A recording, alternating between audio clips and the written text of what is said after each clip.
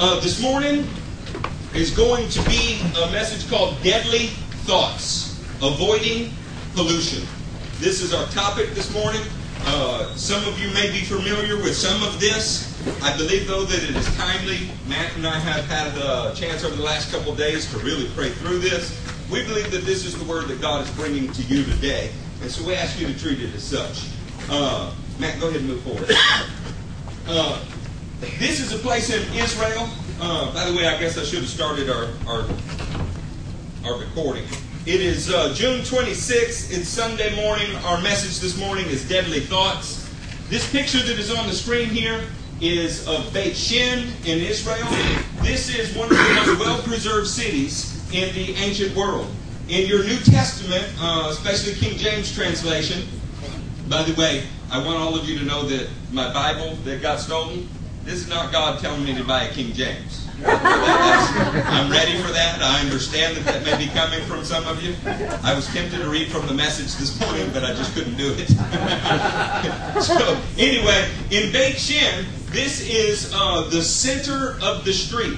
What is interesting about that is this is where we get the word cardiology.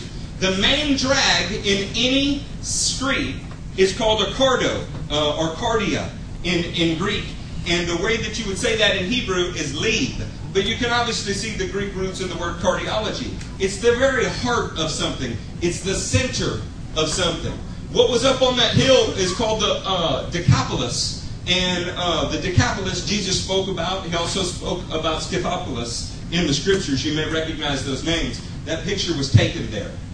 So as we move forward, the first two occurrences of this word in the Bible, of heart or lead, Greek cardia, Hebrew lead. The Lord saw how great, this is Genesis 6, 5 through 6. The Lord saw how great man's wickedness on the earth had become, and that every inclination of the thoughts of his heart was only evil all of the time. This does not mean that the organ that is beating in his chest suddenly sprouted a mind. This means that in the center of who the human being was, in the very core of his personality, the center of his city, if you will, there was evil present there, and it never left. The Lord was grieved that he had made man on the earth, and his heart was filled with pain. The Lord our God is spirit. It's not possible for him to have the organ beating in his chest that you call a heart. And this is just like when somebody says, I gave my heart to Susie in the second grade and she broke it. Right? This is speaking in the very same way. The very center of who God is, the essence of who he is, was filled with an emotion. That's an amazing thing. We don't often think of God that way. But the Bible describes him as angry. It describes him as loving. It describes him as patient. It describes him as merciful. These are all things that are in the center of who God is. And man's behavior caused pain in God's heart. One of the things that the Scripture teaches us, we've often put it on the wall in our churches, is this James 1:13 through 15 Scripture. When tempted, no one should say, God is tempting me. For God cannot be tempted by evil, nor does he tempt anyone.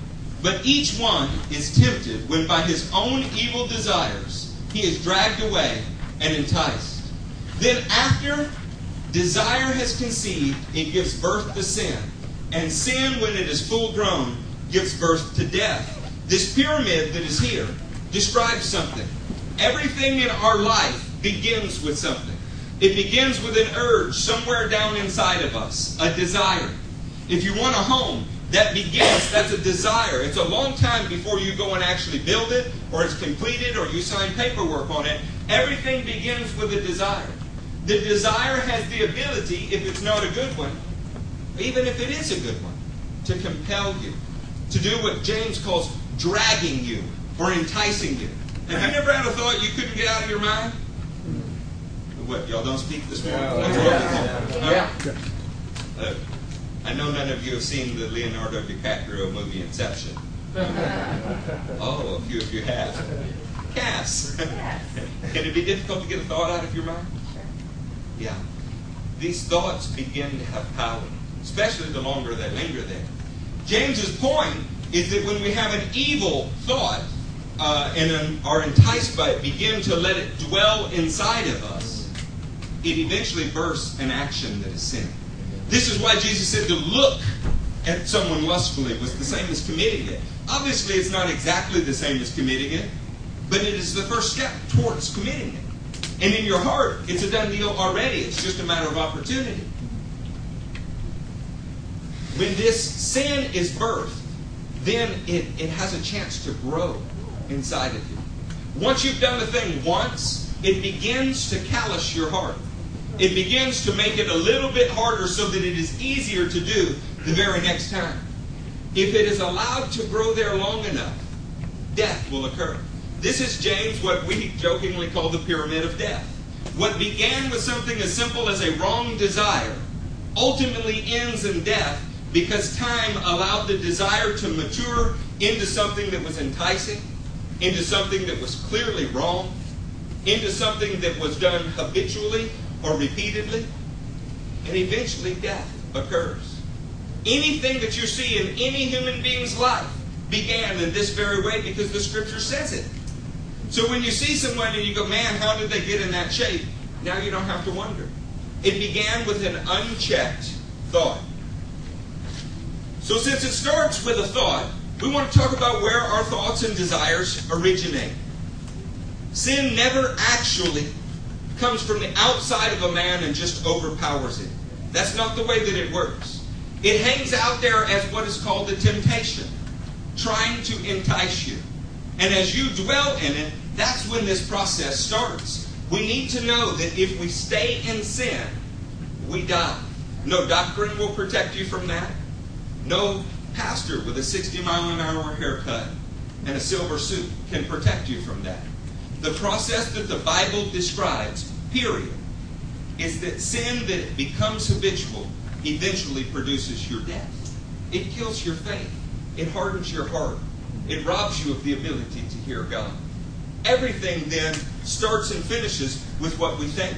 Turn to Genesis 4. Well, actually, you won't have to. It's on the screen. This is kind of weird for me. I've never done this. We preach from a Bible usually. If you're a visitor, forgive me. I promise what is on the screen is a Bible. I just don't have one. Apparently some crack addicts got it with Matthew's guitar and radio in my computer today. Yeah, maybe they get born again. You know? The funny thing, by the way, if you've not been in our church very long, this is not the first time this has happened.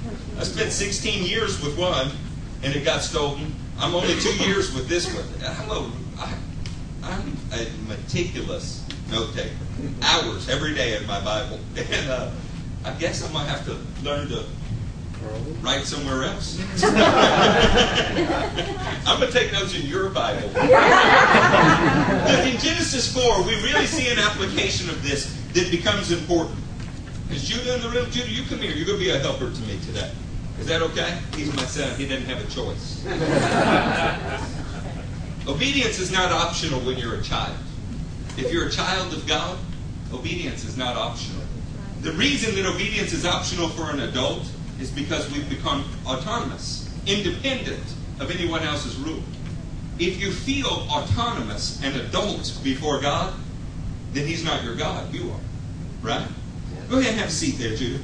Listen to this. Now Abel kept flocks, and Cain worked the soil. In the course of time, Cain brought some of the fruits of the soil as an offering to the Lord. But Abel brought fat portions from some of the firstborn of his flock.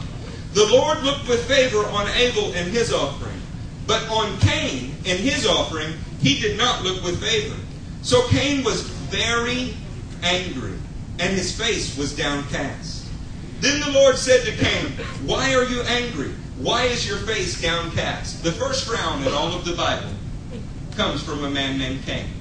And it's the first thing that God seems to notice about him. Have you ever had one of those days where everybody's asking you, "Hey man, what's wrong?" What do you say? What do you say when they say, "Hey, what's wrong?" "Nothing, I'm fine." You might need to consider that if more than one person's asked you, there's a sign written across your face that says something is wrong. Friends, it's called data denial. When everything in your life points to something and you're the only one that can't see it. You know, Christians ought to be the happiest people on the planet. We've been delivered from death.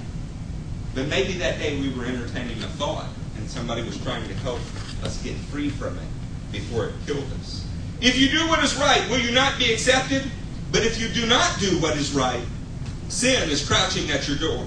It desires to have you, but you must master it. Now Cain said to his brother Abel, let us go out to a field. And while they were in the field, Cain attacked his brother Abel and killed him. I want you to see on this next slide, Matthew, you're going to have to stay with me, buddy. On this next slide, where this works. Something that started as simple as being very angry had grown in him to desire. You know, he didn't leave God's presence that moment and go kill his brother. He left very angry, and desire began to dwell inside of him. He had a chance to throw it down there, but he didn't. He decided, he premeditated to commit a sin. Now, I told you that sin always results in death.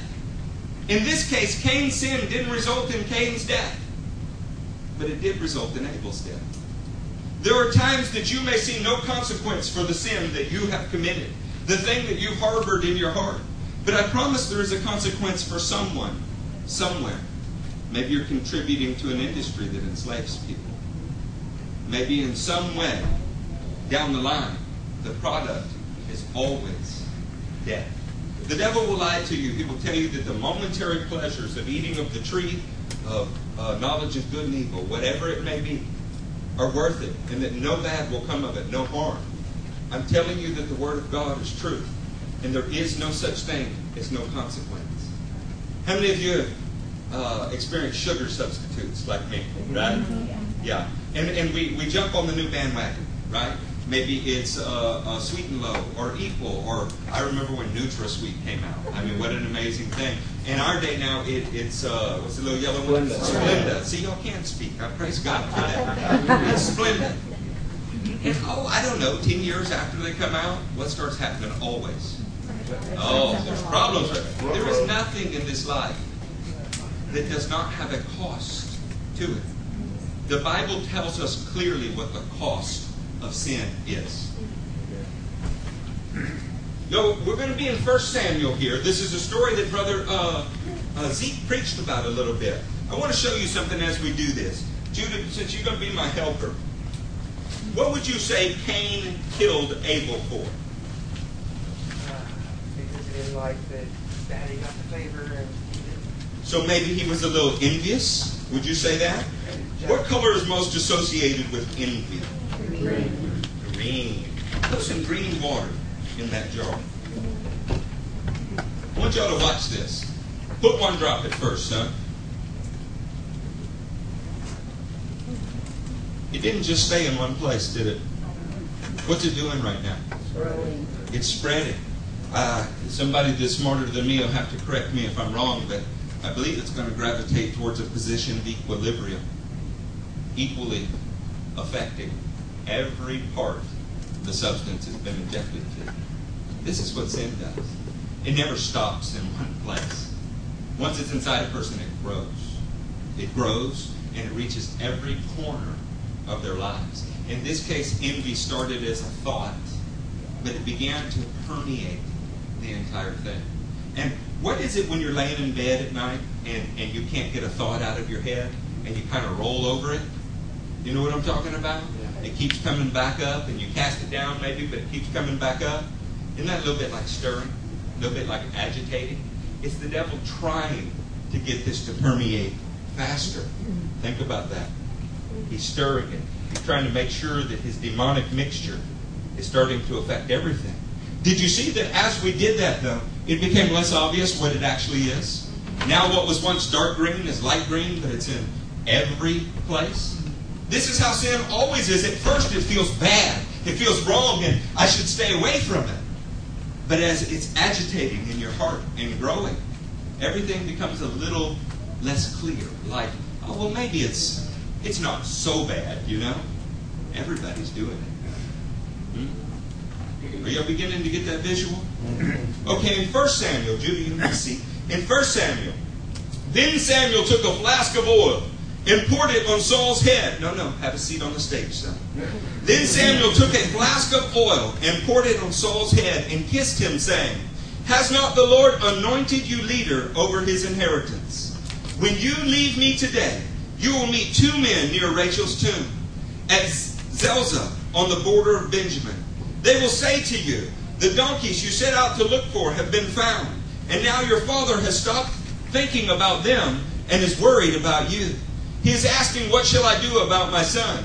To give you context here, what's happening is Saul is out looking for something that his father lost, and a prophet named Samuel, who is sent from God to anoint him as king, begins to tell him miraculous things that are going to happen in his life. This is what's happening. Verse 3.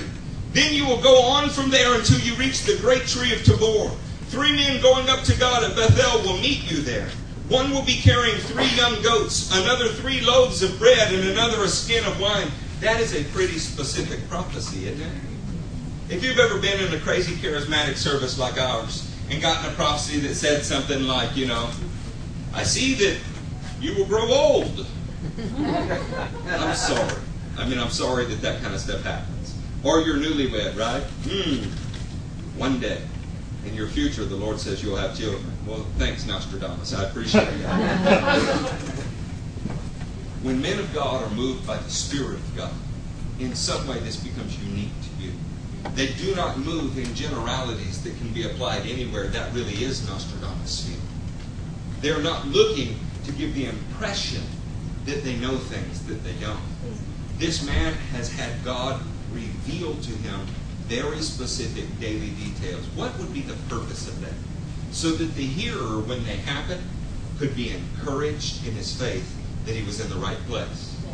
Come on, isn't it an encouraging thing to do if the Lord tells you something that is specific and when it happens you really can't deny it? Yes. See, you had something like that happen. Yeah. The details are not important, but he had something like that happen. It's begun steering his life in different ways. Yeah. Cody's had things like that happen. Matthew has. Steve has. As you walk around the room, these things help to encourage the body. That's why the gifts must be there. But hear me, crazy charismatics. They really must be the gifts. They simply can't be your own thoughts. It's not okay for us to monopolize God's time like that. Then you go on from there until you reach the great tree of Tabor. We got all the way down to the goats and the skin of wine. Now verse 4. They will greet you and offer you 2 loaves of bread, which you will accept from them. Verse 5. After that you will go to Gibeah of God, where there is a Philistine outpost.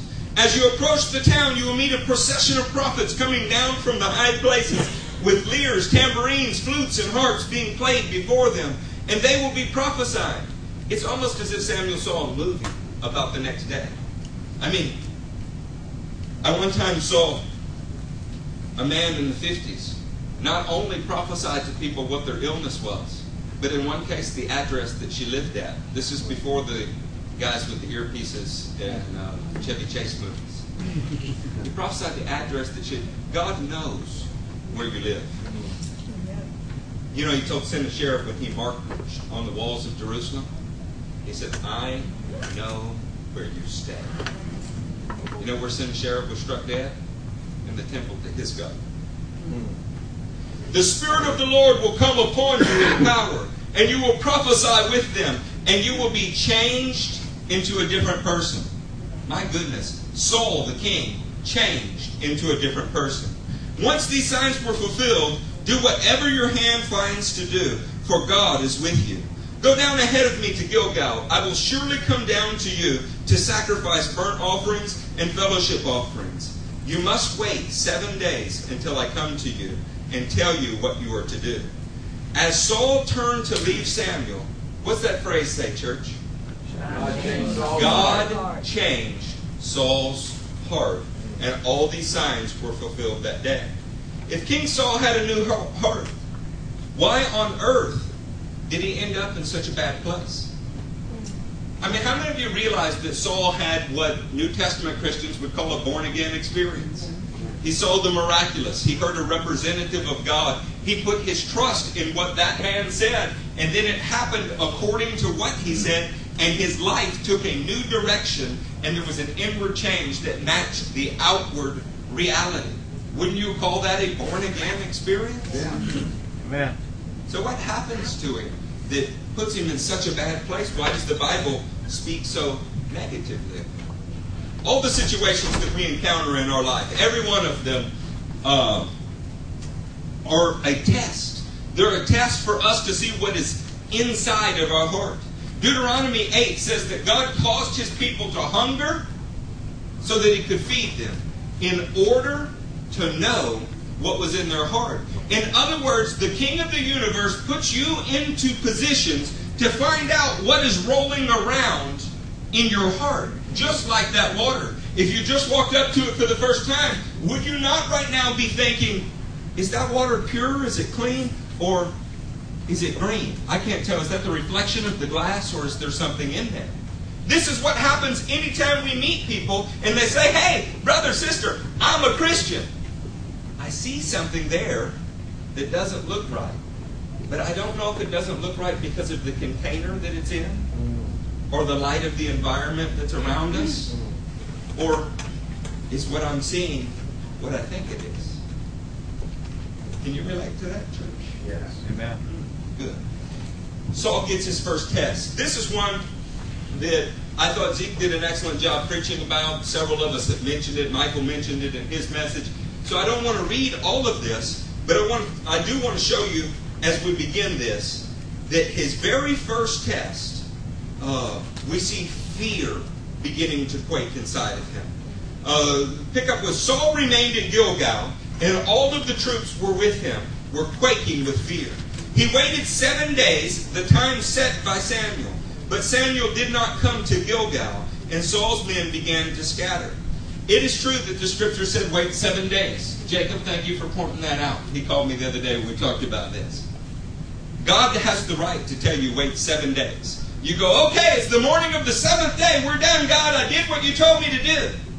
The problem is the 7th day was not over. The man had ruled God out before the day was out. Wow, what do our days start like? Do we start full of faith, everything's going to be okay? But as we see things, fear begins to permeate our life and we have reasoned God out of our situation. He waited 7 days, the time set by Samuel, but Samuel did not come to Gilgal, and Saul's men began to scatter. So he said, bring me the burnt offering and the fellowship offering. And Saul offered up the burnt offering. Just as he finished making the offering, Samuel arrived, and Saul went out to greet him. It's an amazing thing. God said, wait there because I'm going to show you what to do. He both presumed the time and the action.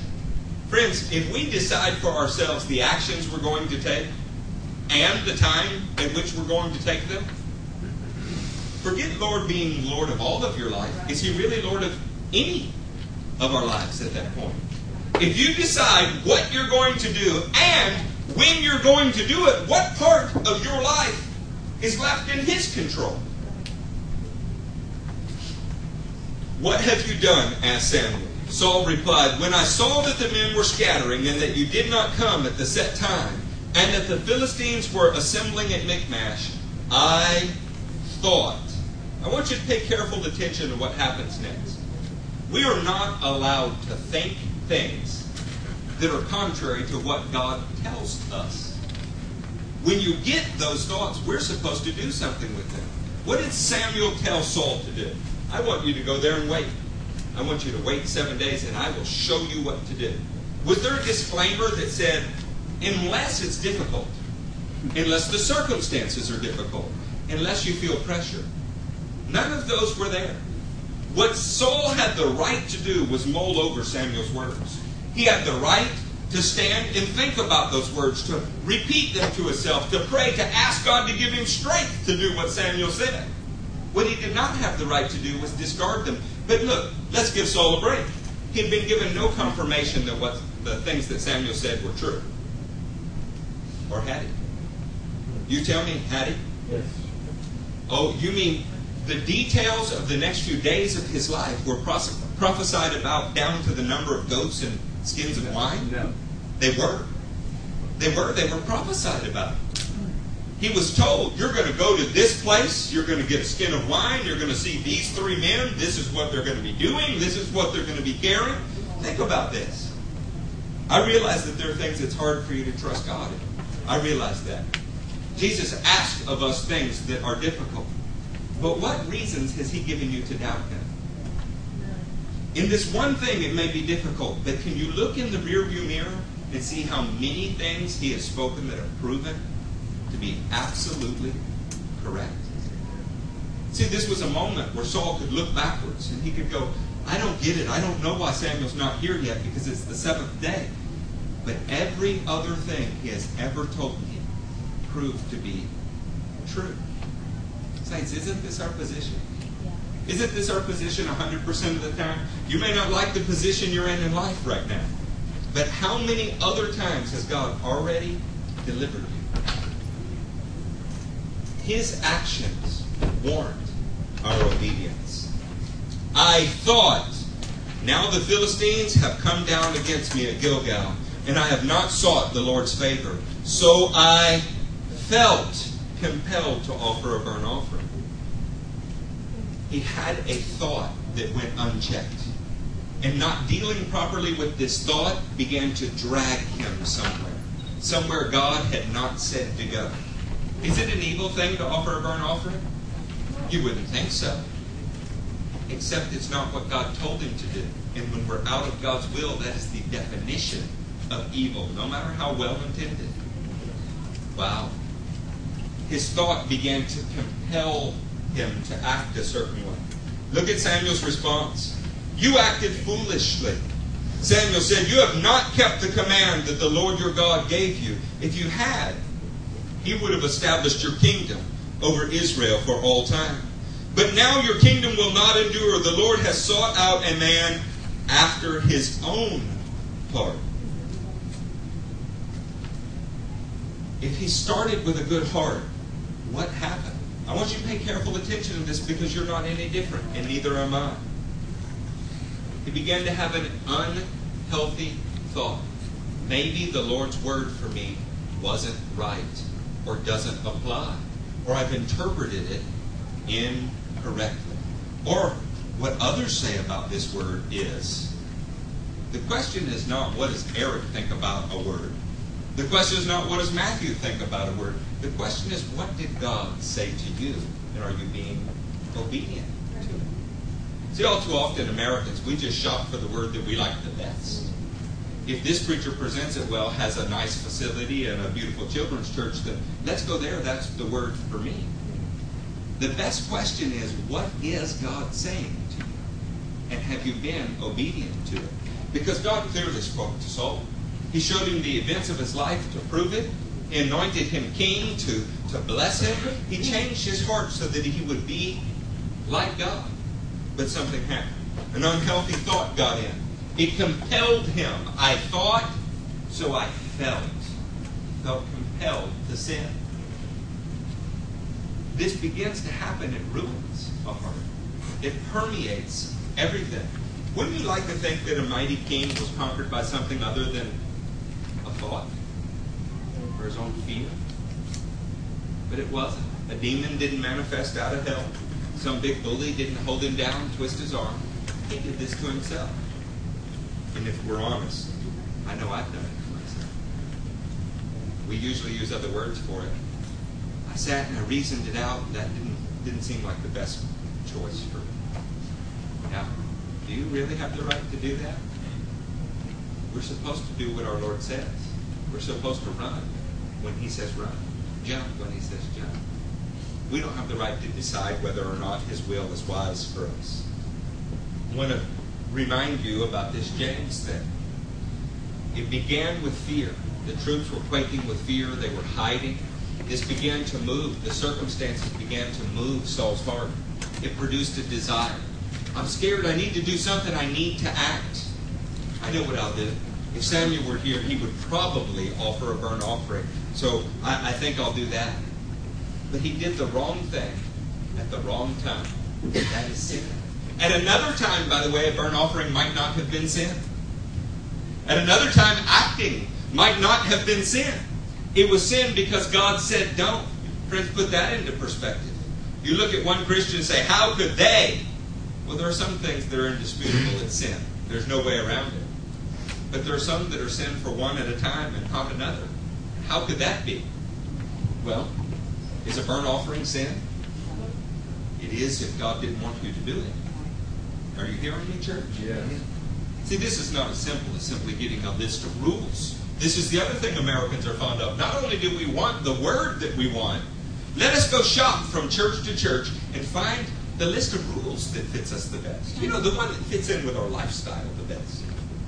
The one that makes us feel good about ourselves. Some people like to punish themselves. That makes them feel good about themselves. They've done something for God. Others want to get as far away from any restriction as they can, and that makes them feel like they've done something for God. But this right action at the wrong time was sin. And it began with a thought. His circumstances compelled him. Sin always ends in death. Saul had another test. This came from Samuel 15, and this one has actually been read in the last several services. You'll remember that Brother Zeke preached about Agag was supposed to be destroyed. His sheep were supposed to be destroyed. Everything that belonged to the Amalekites was supposed to be destroyed. He said, don't spare any of them. But in verse 7 on the next slide, when Saul was given that choice, he took Agag, king of the Amalekites, alive. He spared the army and the best of the cattle and sheep. Why did he do it? How did he do it? He did it because he had developed a habit. When I look around me and I see the circumstances, I have the right to choose what is best.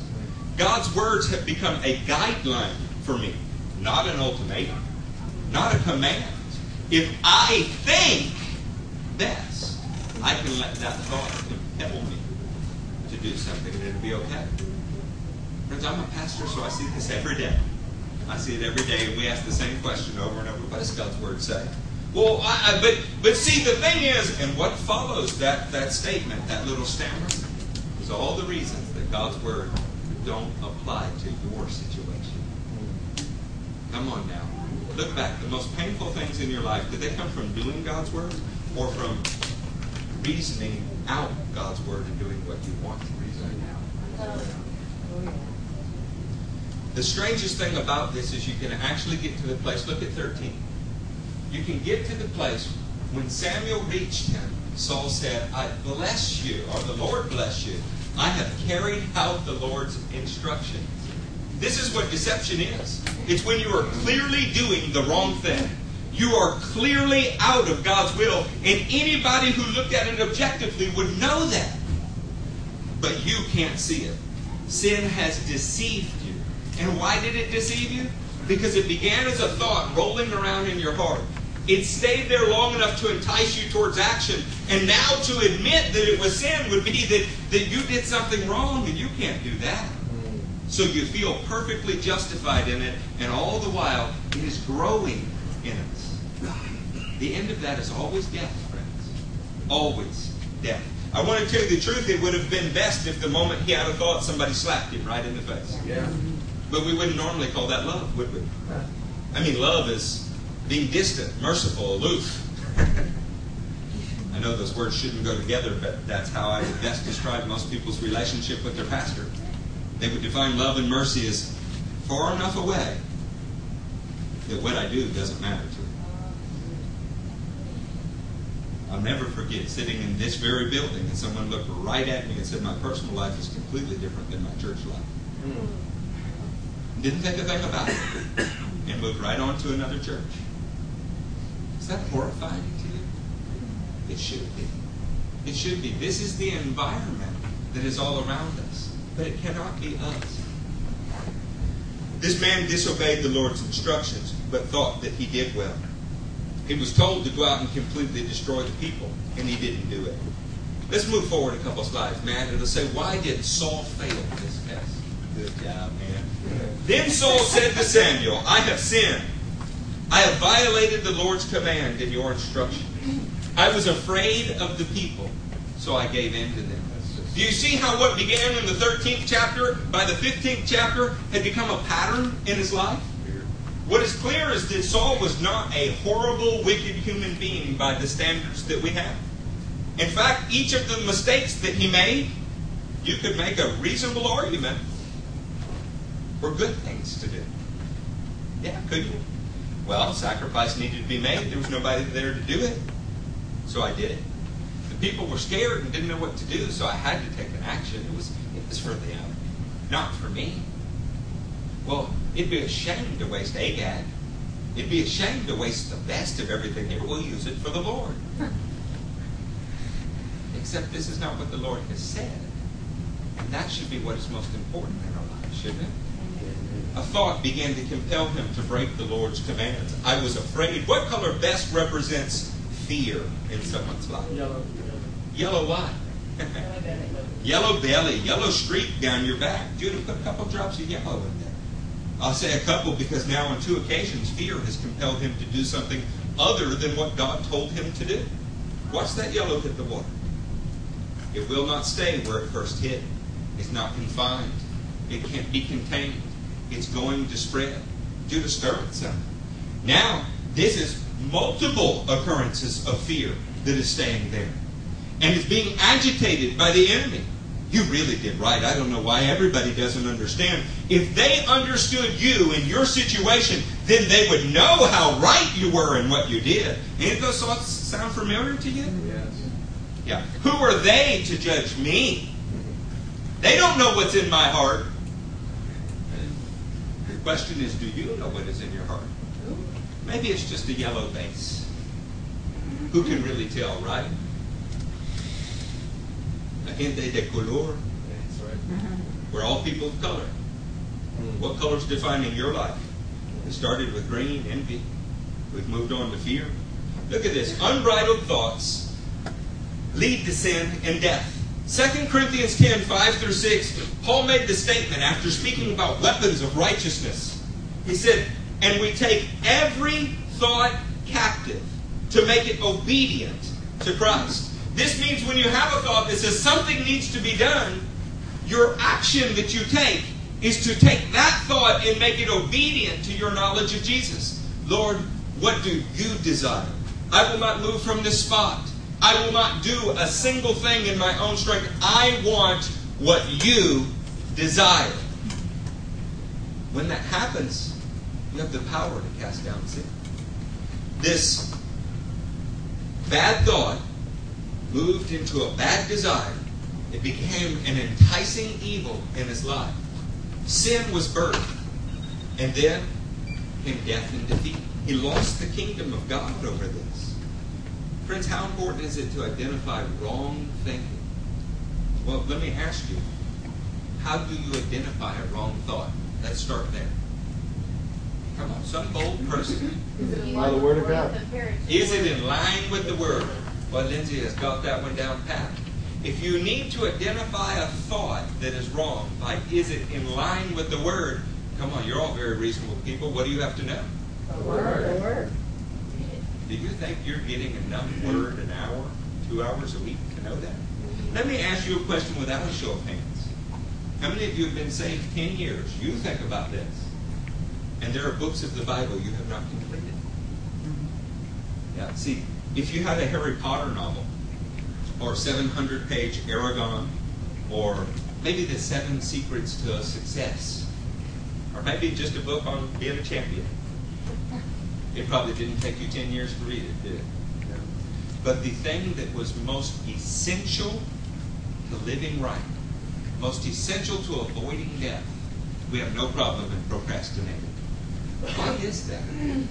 Is it because we would like to leave our knowledge a little bit vague, a little bit ambiguous, so we can say, I did do what the Lord told me? Friends, ignorance is not bliss, it's death. It's death. We can point to preachers. I mean, we can say, they never told me.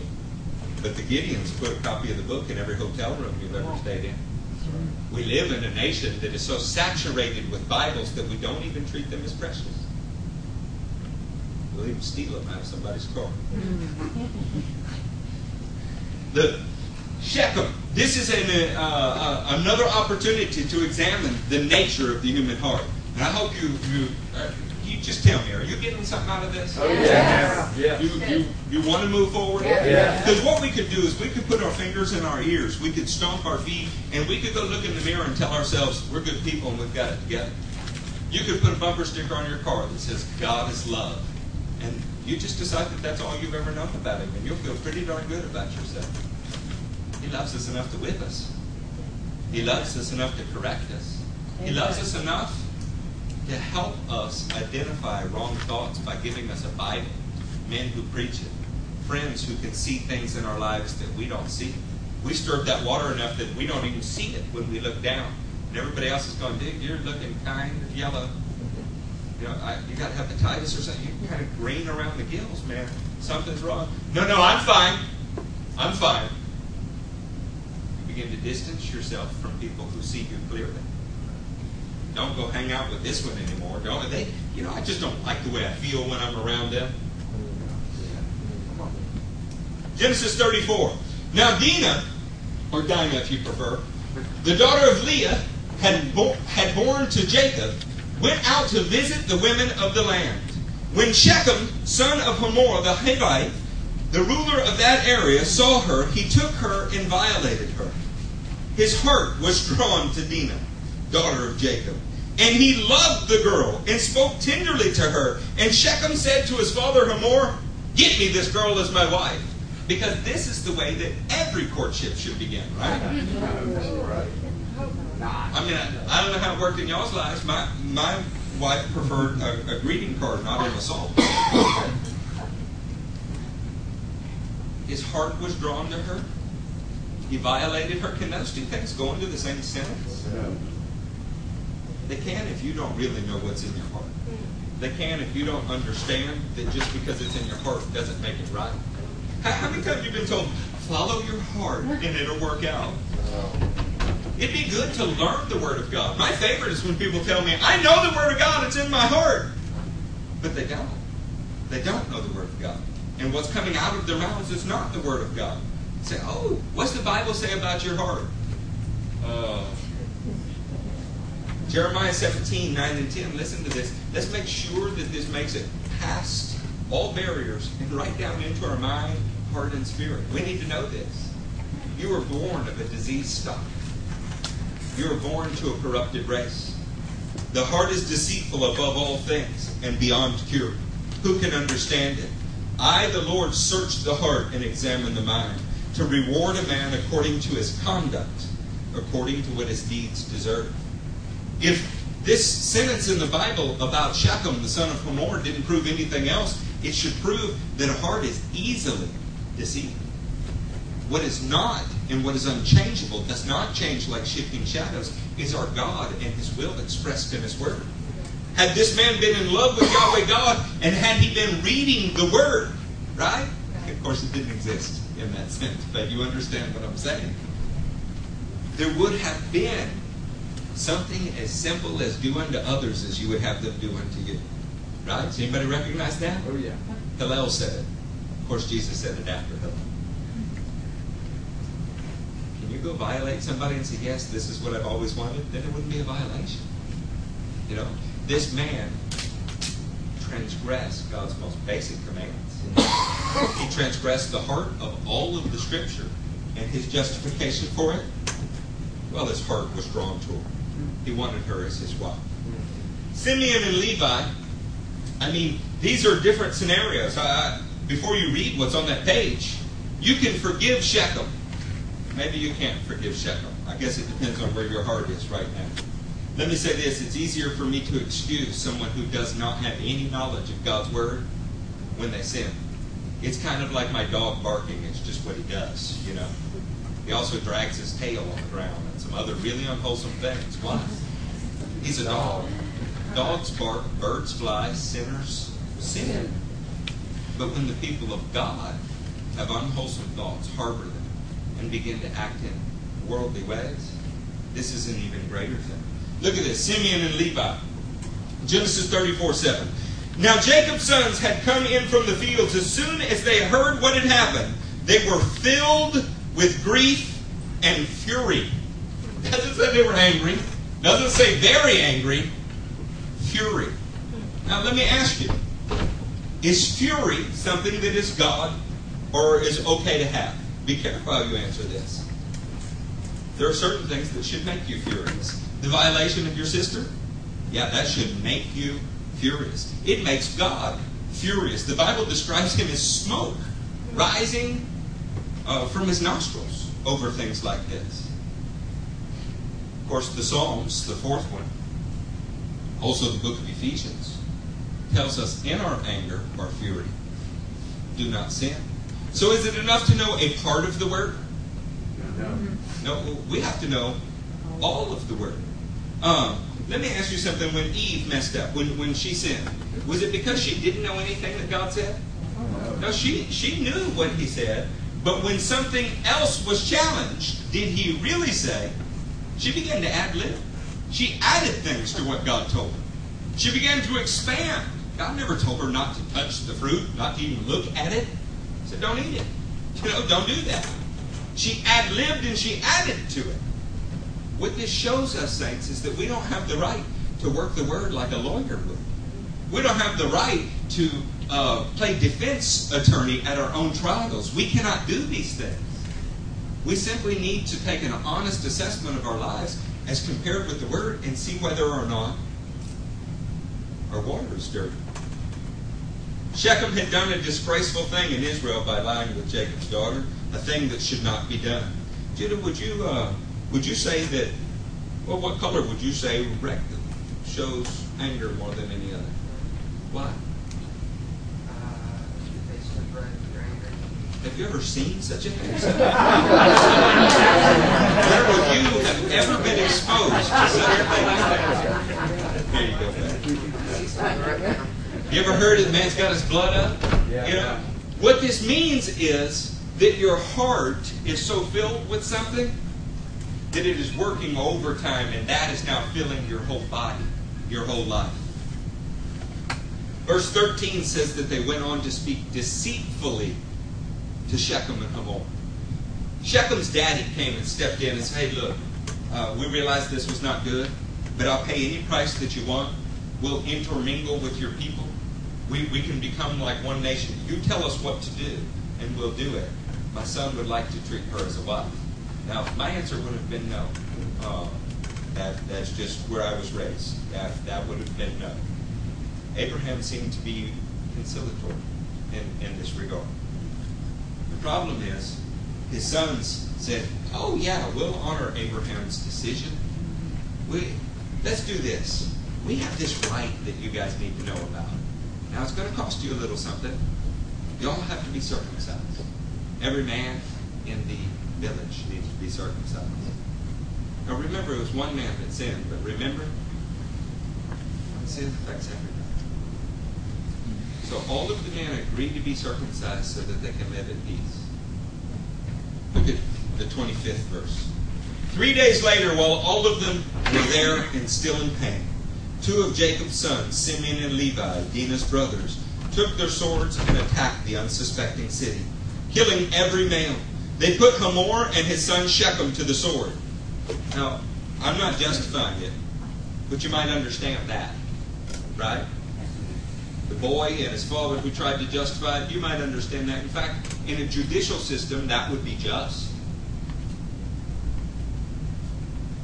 Sin never stops where it starts, though. You could have justified, although it was not God's will and it would be sin, you might could have justified killing Hamor and Shechem. But let me ask you about this next part. Killing every male. Every male there who had been compliant with a request, who didn't know what happened. Could that be called anything other than murder? Sin always takes you further than you wanted to go. They put Hamor and his son Shechem to the sword and took Dinah from Shechem's house and left. The sons of Jacob came upon the dead bodies and looted the city. The princes of the universe, the sons of God, are out stealing like common criminals. The sons of Jacob came upon, 28. They seized their flocks and herds and donkeys and everything else of theirs in the city and out in the fields. They carried off all their wealth. Hear this next one. And all their women and children, taking as plunder everything in the houses. Under what conceivable standard could that be okay? But I want you to get this. They felt perfectly justified in what they did. Are there situations in which God said, I want you to go in, I want you to raise that city to the ground? Everything in it dies. Man, woman, child, animal. Yeah, there actually are. Very specific reasons for it, but there are actually those. Are there situations in which God was pleased that one man killed another? Yeah. Study about Hophni and Phinehas. I can show you lots of things like that. But these men took actions that God did not request at a time He did not tell them to, because it seemed best to them. Where did that action start? With a thought that they had been wrong. And really, was it them? If anybody had anything to say about this, wouldn't it have been Dinah? There's no mention of her feelings. No mention of her thoughts. Did you know where she was when they came and got her? She was in Shechem's house. As a wife. No. I don't know how that worked. I can't imagine what that was like. I just know she didn't even have a voice in what was supposed to be an effort on her behalf. Jeremiah 17:5 says it this way. This is what the Lord says. Cursed is the one who trusts in man, who depends on flesh for his strength, and whose heart turns away from the Lord. When we decide that we know what is right, that is a turning away from the Lord. Any way you look at it. When we don't wait for God to fix a situation, we go out to right it. That is turning away from the Lord and is called cursed. Look at verse 5 of, this is Genesis 46, I believe. If it's not 46, it's 49. Somebody who loves me, look that up for me. Simeon and Levi are brothers. It's 49. I know now that it is 49. 49:5. Simeon and Levi are brothers. Their swords are weapons of violence. Let me not enter their council. Let me not join their assembly. For they have killed men in their anger and hamstrung oxen as they pleased. Cursed be their anger so fierce and their fury so cruel. I will scatter them in Jacob and disperse them in Israel. Among the tribes of Israel, the sons of Jacob, they're receiving blessings. This was Simeon and Levi's blessing. Their anger and their unchecked fury was a curse. And what had to be done? They had to be dispersed.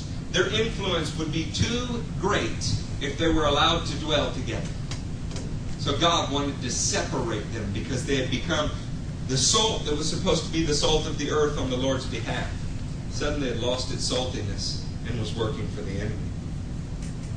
The people of God should have known better. In Proverbs 4, we find this very important proverb. You need to look at the screen. Look at the yucky water. Above all else, guard your heart, for it is the wellspring of life. Each one of these things seemed almost innocent in the beginning. Man, they hurt my daughter. They hurt my sister. Something should be done. But that thought began to roll around until it enticed them towards something that is unfitting for God's people. And sin was birthed. And then sin grew. It didn't stop with just killing Shechem. They actually sinned against an entire town. Men, women, and children. They became guilty in a way of the very same thing they were trying to punish, didn't it? Sin grows until it gives birth to death. Guys, I've been to places in the world and seen people drink from these scenarios. And it hurts your heart.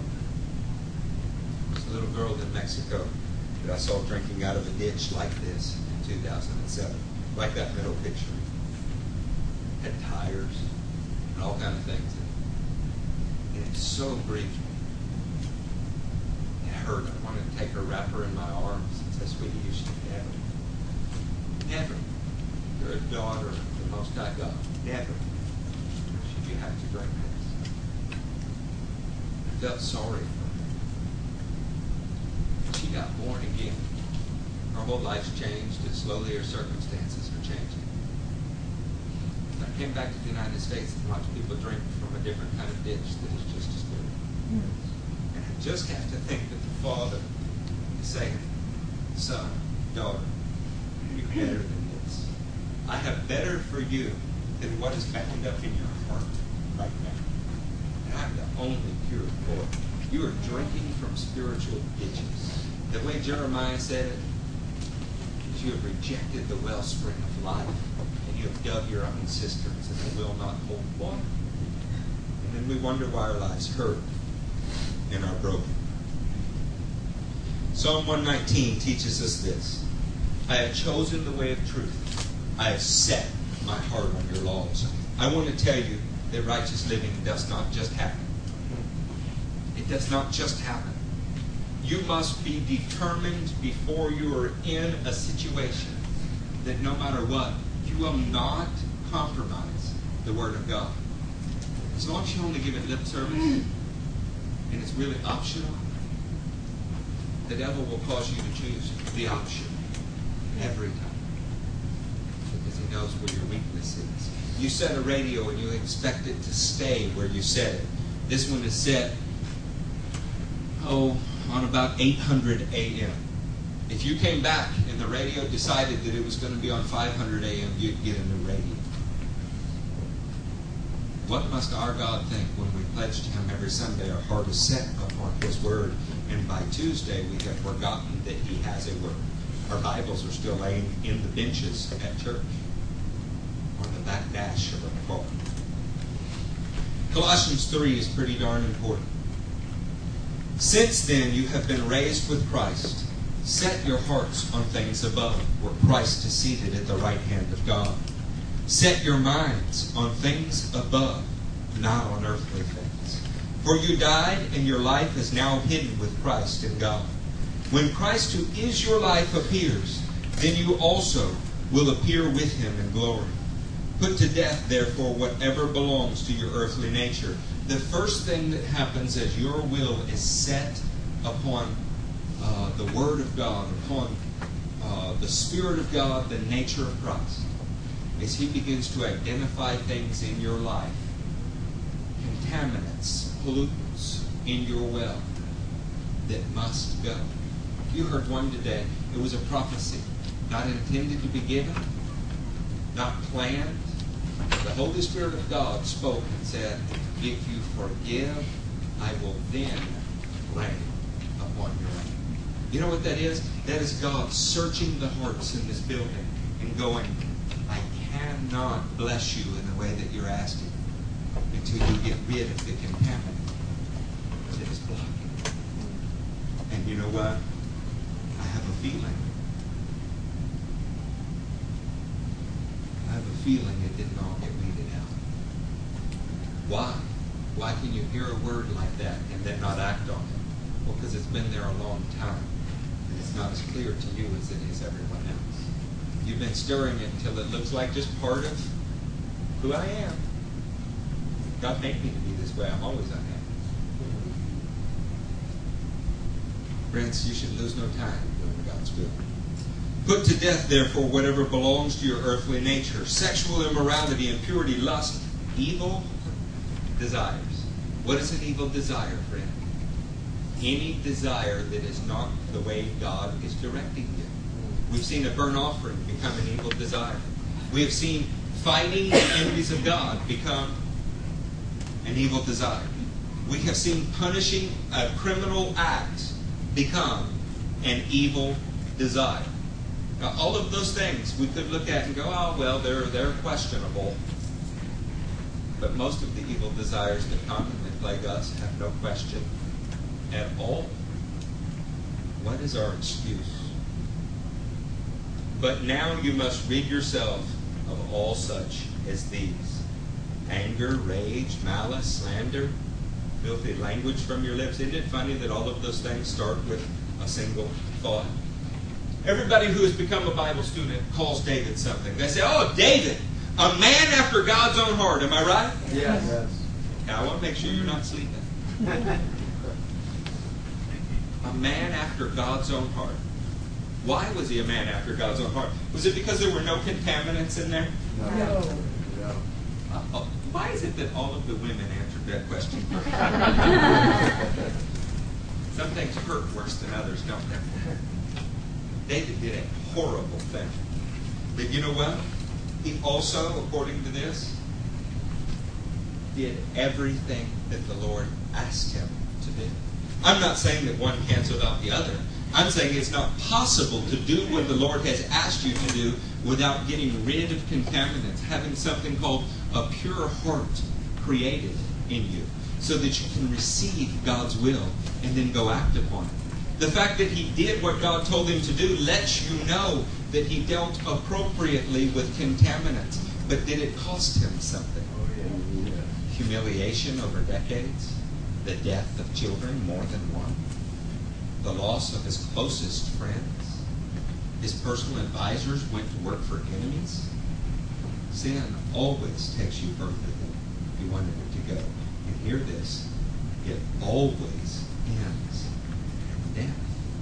Even though David didn't die, his sin caused lots of people around him to die. And that's just starting with the woman's husband. David did defeat wrong thoughts. When he faced obstacles, think about Goliath. He could have had Saul's attitude. He could have been quaking with fear. But to David, an obstacle became an opportunity. No, if God brought me in the path of this giant, it must be because God wants to do something about the giant. He searches his heart and the heart of God and determines that while he can't kill the giant, God can if that's God's desire to do so. So David saw an obstacle as an opportunity, and it became something that God could overcome him. This is the right way to deal with our thoughts. In Psalm 141, verse 4 and 5, he said this. This is David speaking. Let not my heart be drawn to what is evil, to take part in wicked deeds with men who are evildoers. Let me not eat of their delicacies. Let a righteous man strike me. It is a kindness. Let him rebuke me. It is oil on my head. My head will not refuse it. David had experienced the pain of having blackness poured into his heart. He experienced the pain of watching the results of sin. And once having been there, said, Lord, whatever it takes to keep me from compromising your word, please do it. No matter how hard he hits me, let something happen to keep me from choosing wrong. We don't have time to teach it today, but do you know where David went wrong? In the springtime, when kings go off to war, David stayed home. He thought, I fought many years. I've won many battles. You know, I owe it to myself to kick back here on the roof for a while. That'd be fine if that's what God had told him to do. But it apparently wasn't. A godly heart starts with the thoughts you allow into it.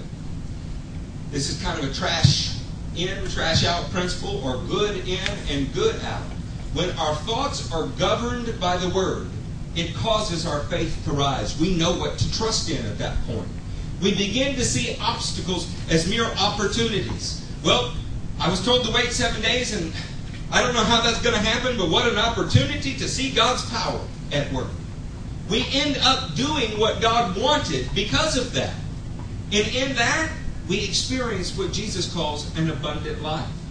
This is a heart that is like God's, one that governs its thoughts. Pollution can be cleansed away.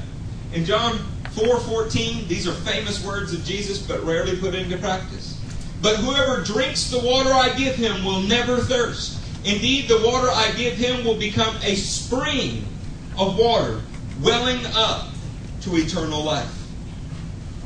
Jesus has the ability to put something inside of you that will overwhelm other things that have been put inside of you. If the spring wells up and never stops welling up, we have an eternal source of cleansing inside of us. This Ephesians 5, it couldn't be any more important. This is the crux of our message today. Be very careful then how you live, not as unwise but as wise, making the most of every opportunity, because the days are evil. Therefore do not be foolish, but understand what the Lord's will is. Do not get drunk on wine, which leads to debauchery. Instead, be filled with the Spirit. This word, be filled with the Spirit, is in a certain tense in Greek. And it means to be continuously being filled. To never stop being filled with God's Spirit. The behaviors that he lists after this have to do with things that derive from being filled with God's Spirit. Cody, come up here. Judy, you come over here. Can this water, this ugly, nasty water, y'all stand on either side here. Can this water be made pure again? Yes. One says yes. What do the rest of you say? Yes. Everyone says yes. You're an optimistic bunch. Not that one. That water will never be pure again. Not that one. It's contaminated. When David prayed and said, "Create in me a clean heart," the word for create in Hebrew was bara. It means to make out of absolutely nothing. There is nothing here of value, Lord. What I need you to do is to put something into me brand new that has never been there before. Friends, the truth is that we can wreck things so badly that only being born again can fix it. Only being completely renewed can fix it. Do you remember? John the Baptist said, "I must decrease and he must increase." I want to show you what that looks like. Would you gentlemen both begin pouring into here slowly? This ugly, nasty water, if you get enough volume, you might have to help him. And it looks very strong. Look at that.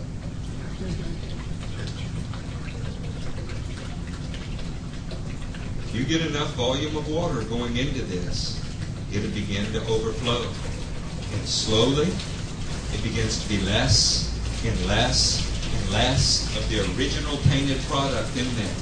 And more and more and more of the Holy Spirit of God in it. Eventually, it won't look anything like the old life. It'll be something that is so completely new that it looks only like the living God. Y'all want them to stop now or keep going? Then why do we stop and not keep going? We sing more of you, more of you, but why are we satisfied to stop when there's more to be had? Saints, it's almost as if we don't know how bad we need this. Come on, church. Did you hear the song? Fill me up, Lord. Well, I'm thirsty, Lord. I don't want to be drunk. I want to be drunk in your Holy Spirit. All of those kind of songs. Let me ask you, is that now new? Is it better than before? Yes. Even if you wanted to drink what was there before the contaminant, so to speak, is this not fresh? Yes. Every day we're to get a fresh anointing of God. It's not just to wash out the ugliness that's in your heart. It's because water is best when it is fresh. Water in the Bible has to do with intimacy. Husbands are told of their wives not to pour their water out into the streets. In other words, what is intimate between you and your wife, leave between you and your wife, not the whole world. It was for you. How interesting that God chose water to symbolize His Holy Spirit so often. It is intimate. He is the gift to you. He has made you a participator in His divine nature if you choose to drink of Him daily. I want to tell you something, friends. You're going to drink from one cup or another. You will drink of His cup, having His nature poured into you through the Word, through your prayer life, through your interaction with Him. Or you will drink of a cup of judgment. And the judgment was always in your hand. It was always your choice. Our God sets before us life and death. He desires to do this for us. Everybody always wants me to put some DD7 in this and clean it up. It doesn't work that way.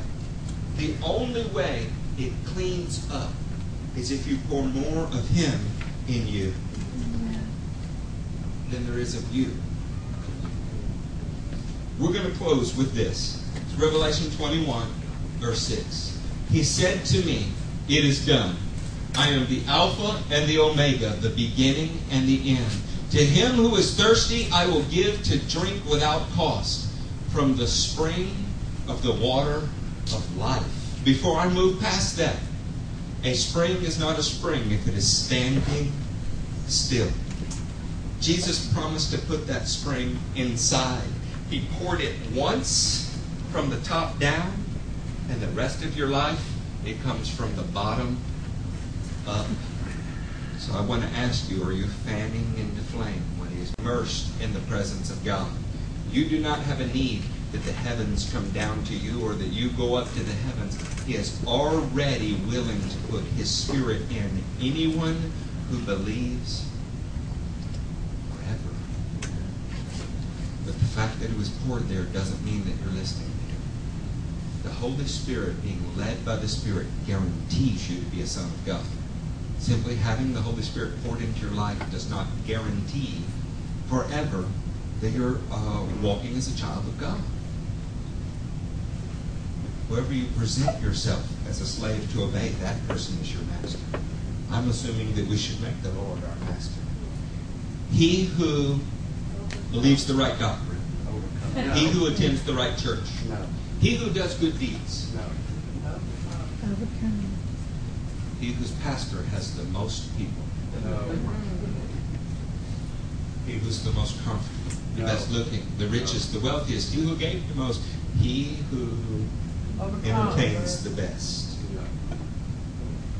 Nat and I were joking on the way back. I said, brother, you don't have a guitar. I don't have a Bible. I don't have my computer. We don't have our study tools.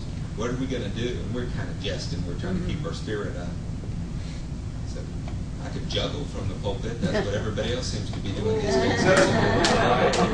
He who overcomes will inherit all this, and I will be his God, and he will be my son. But the cowardly, the unbelieving, the vile, the murderers, the sexually immoral, those who practice magic arts, the idolaters, and all liars, their place will be the fiery lake of burning sulfur. This is the second death, friends. There is no recovery from the second death. Now, I have given you everything that the Lord gave me to give you. What you do with this from here is up to you. There's no emotional altar call today. There is no Sister Bertha better than you pounding out just as I am on the organ. There is only you, your thoughts, and the Word of God. And what you do with them will determine how the rest of your life goes. I'm going to pray for you. Y'all stand to your feet.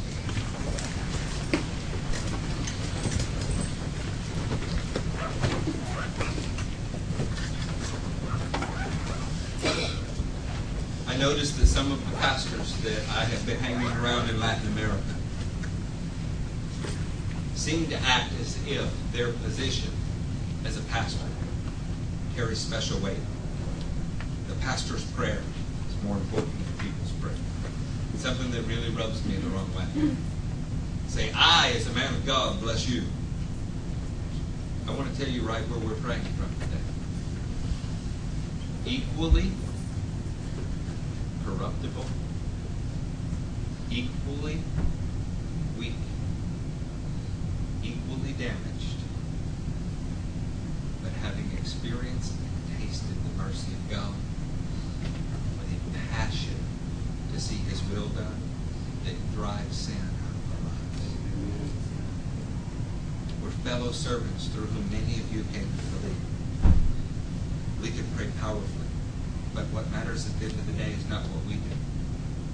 What matters at the end of the day is what we do. Let's pray. Mighty God, Lord, I ask that your Spirit, who is hovering above these people, Lord, that you would begin to pour your will into their hearts and minds. Lord, I can feel your presence in this place. I can feel that you are pleased many of the people and encouraging others to take new steps. Lord, I'm asking that you would have mercy upon them, that you would give them the courage to do what their beating heart this moment says they must. Lord, we offer no booster seats in your name, no training wheels. Instead, we say that your Spirit draws those who need to be saved, who want to be saved, who desire.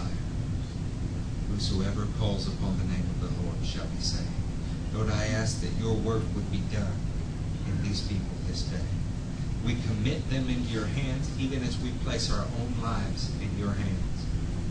We prayed with David, let a righteous man strike me. It is a kindness. It is oil on my head, and my head will not refuse it. Our desire is to walk with you without wavering in our belief. Lord, help us.